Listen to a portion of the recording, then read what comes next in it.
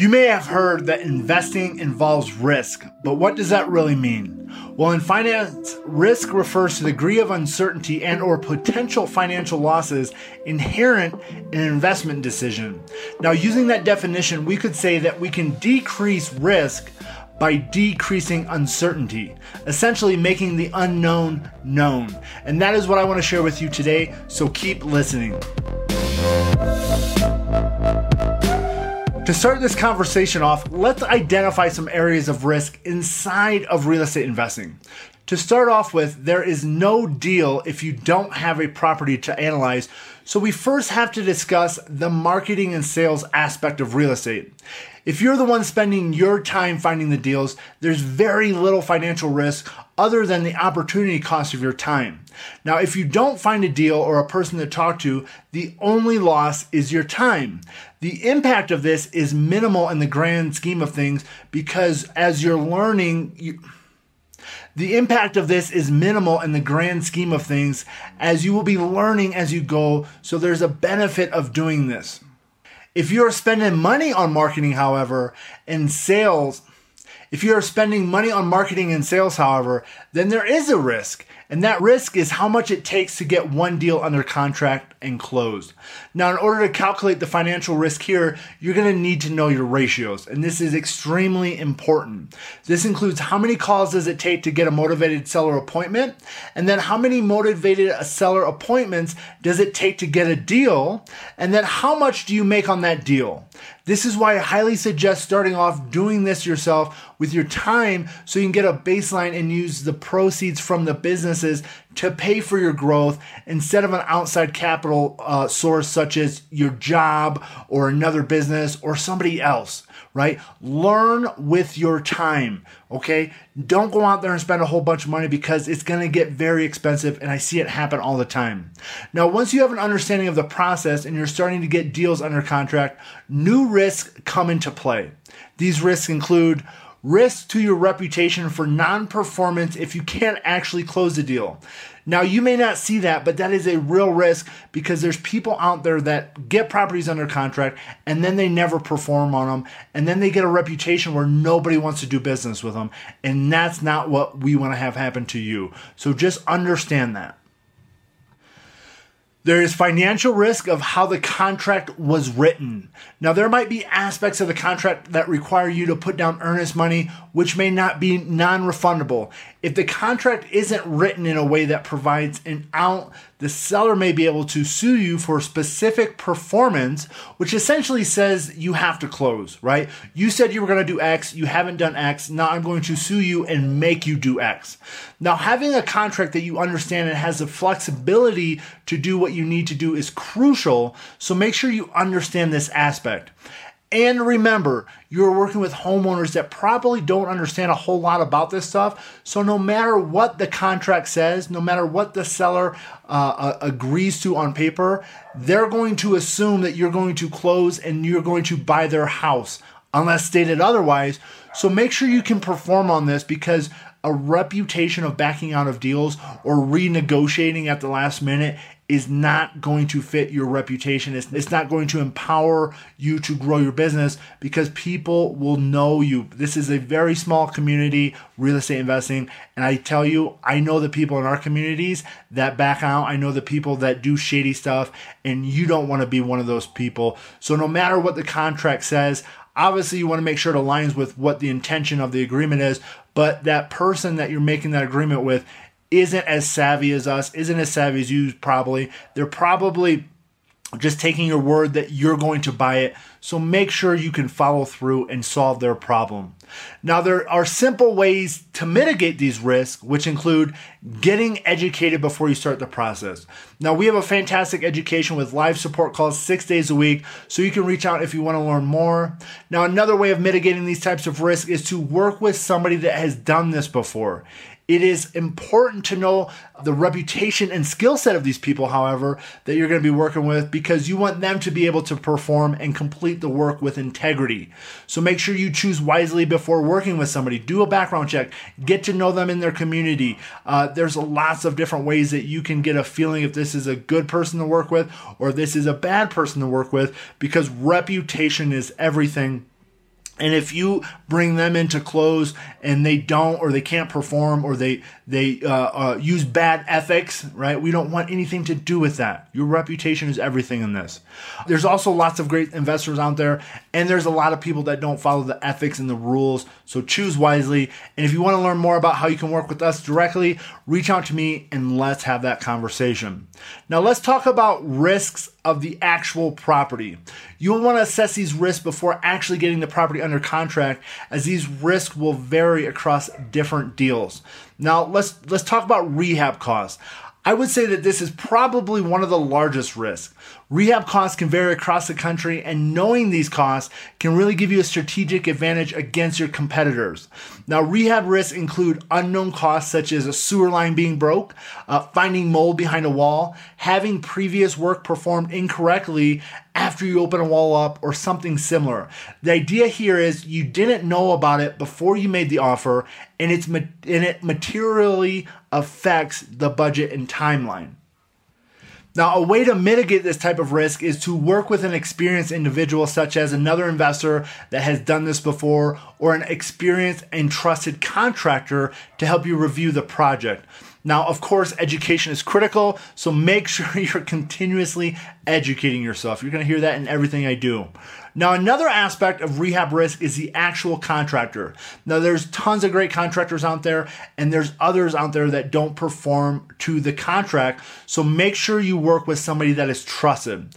Now, with that being said, you can be working with somebody that is a trusted contractor, but if you don't know what you're doing, there may be things that get overlooked or not communicated, right? For example, there may be things that are implied but not directly identified, and because of your lack of experience, you won't know, and only after you might think that the contractor wasn't honest, when in reality, it was your lack of experience with the process. Now, nothing ever goes as planned, so make sure you're flexible in the right areas and hold the timeline and budget in other areas.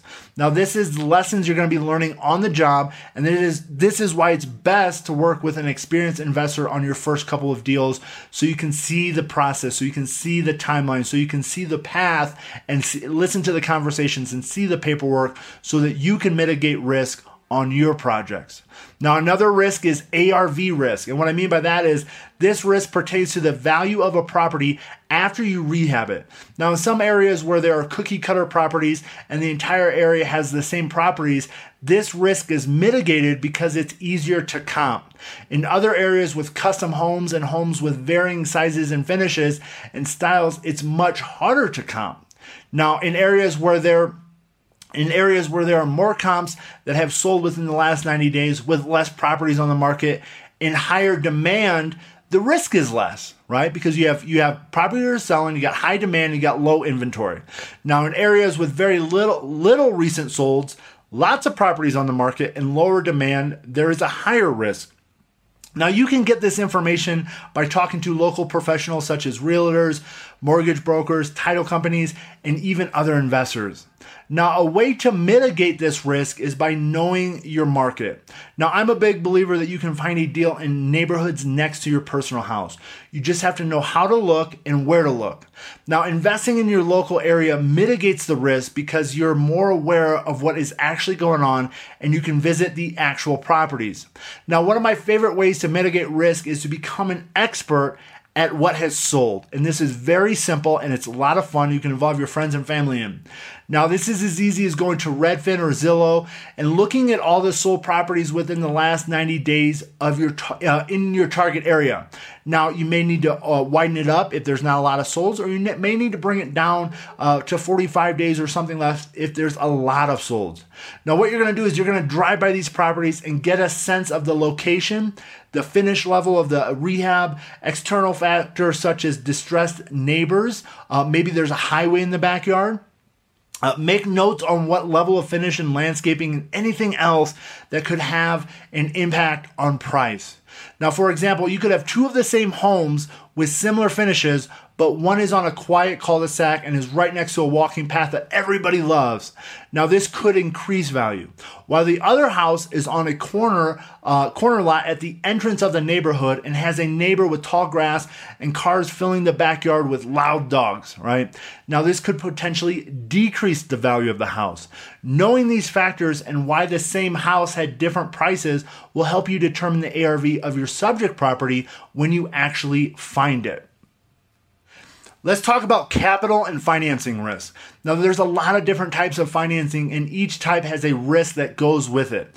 Hard money is typically more expensive and has a shorter duration. The risk that comes with this is your interest rate risk and timeline risk. If you can't get the project sold in that timeline, you're typically going to have to incur larger costs to renew and continue larger.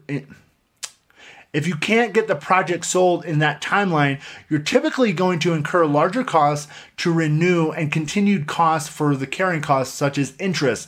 Now, after a certain point, the hard money lender may foreclose on the property if you can't sell it. Now, a way to mitigate this risk is to get a lower interest rate with a longer time frame. My favorite way to do this strategy is called subject to financing. Now, it's a type of seller financing that leaves a residential mortgage in place and allows you to make the payments on it while having ownership interest in the property. Now, the low interest rate and long-term financing allows you more time to complete the project, and it also opens up multiple exit strategies in case your initial strategy doesn't work out as you thought. Now, another way to mitigate this risk is to have an equity partner instead of debt. This allows you to not have to continuously make mortgage payments. Now, if you choose this type of financing, make sure you're adhering to all the rules and regulations around raising equity capital. Now, investment strategy risks. These risks are associated with each type of strategy you choose. For example, a risk no one ever was expecting in the rental market was the eviction moratorium. There are landlords out there that have mortgages on their rentals and have tenants not paying rent but can't evict them.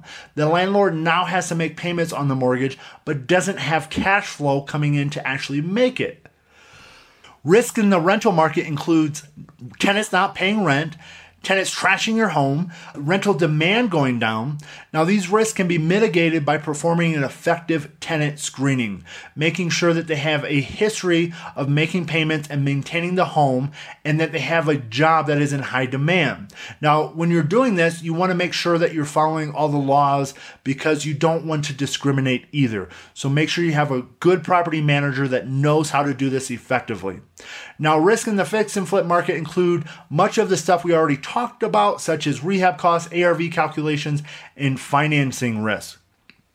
Risk in the short-term rental market include demand for short-term rentals decreasing, a large influx of other short-term rentals on the market, which would drive down prices, the HOA no longer allowing you to use the property as a short-term rental, being banned from the short-term rental marketplace such as VRBO, Airbnb, and I will tell you it happens. I've known somebody that had a neighbor that had somebody living in a car in their front yard, in the neighbor's front yard, and that person got banned from Airbnb. So these are just a couple, but understand the risk inside of that.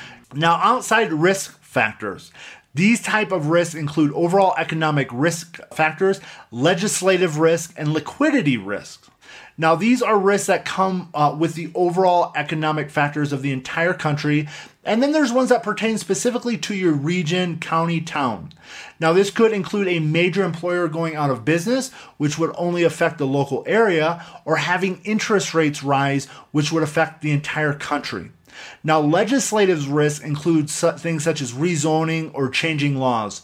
For example, if you were a wholesaler in Illinois, you would have been affected by the law they passed that said you must have your real estate license to wholesale more than one property a year. Another example of this would be cities banning short-term rentals. So understand this, okay, before you jump into something, because this, if you're doing short-term rentals or you're doing long-term strategies, this could decimate your business plan. So understand where you're doing it, understand if they're friendly towards your investing strategy, and just get that sense of it. Now, liquidity risk pertains to how fast you can sell your property. Now, this can be affected by many factors such as how easy capital is accessible and all factors pertaining to supply and demand of a property or a strategy in your area. Now, one of the easiest ways to mitigate risk in real estate is to get educated, like I said earlier.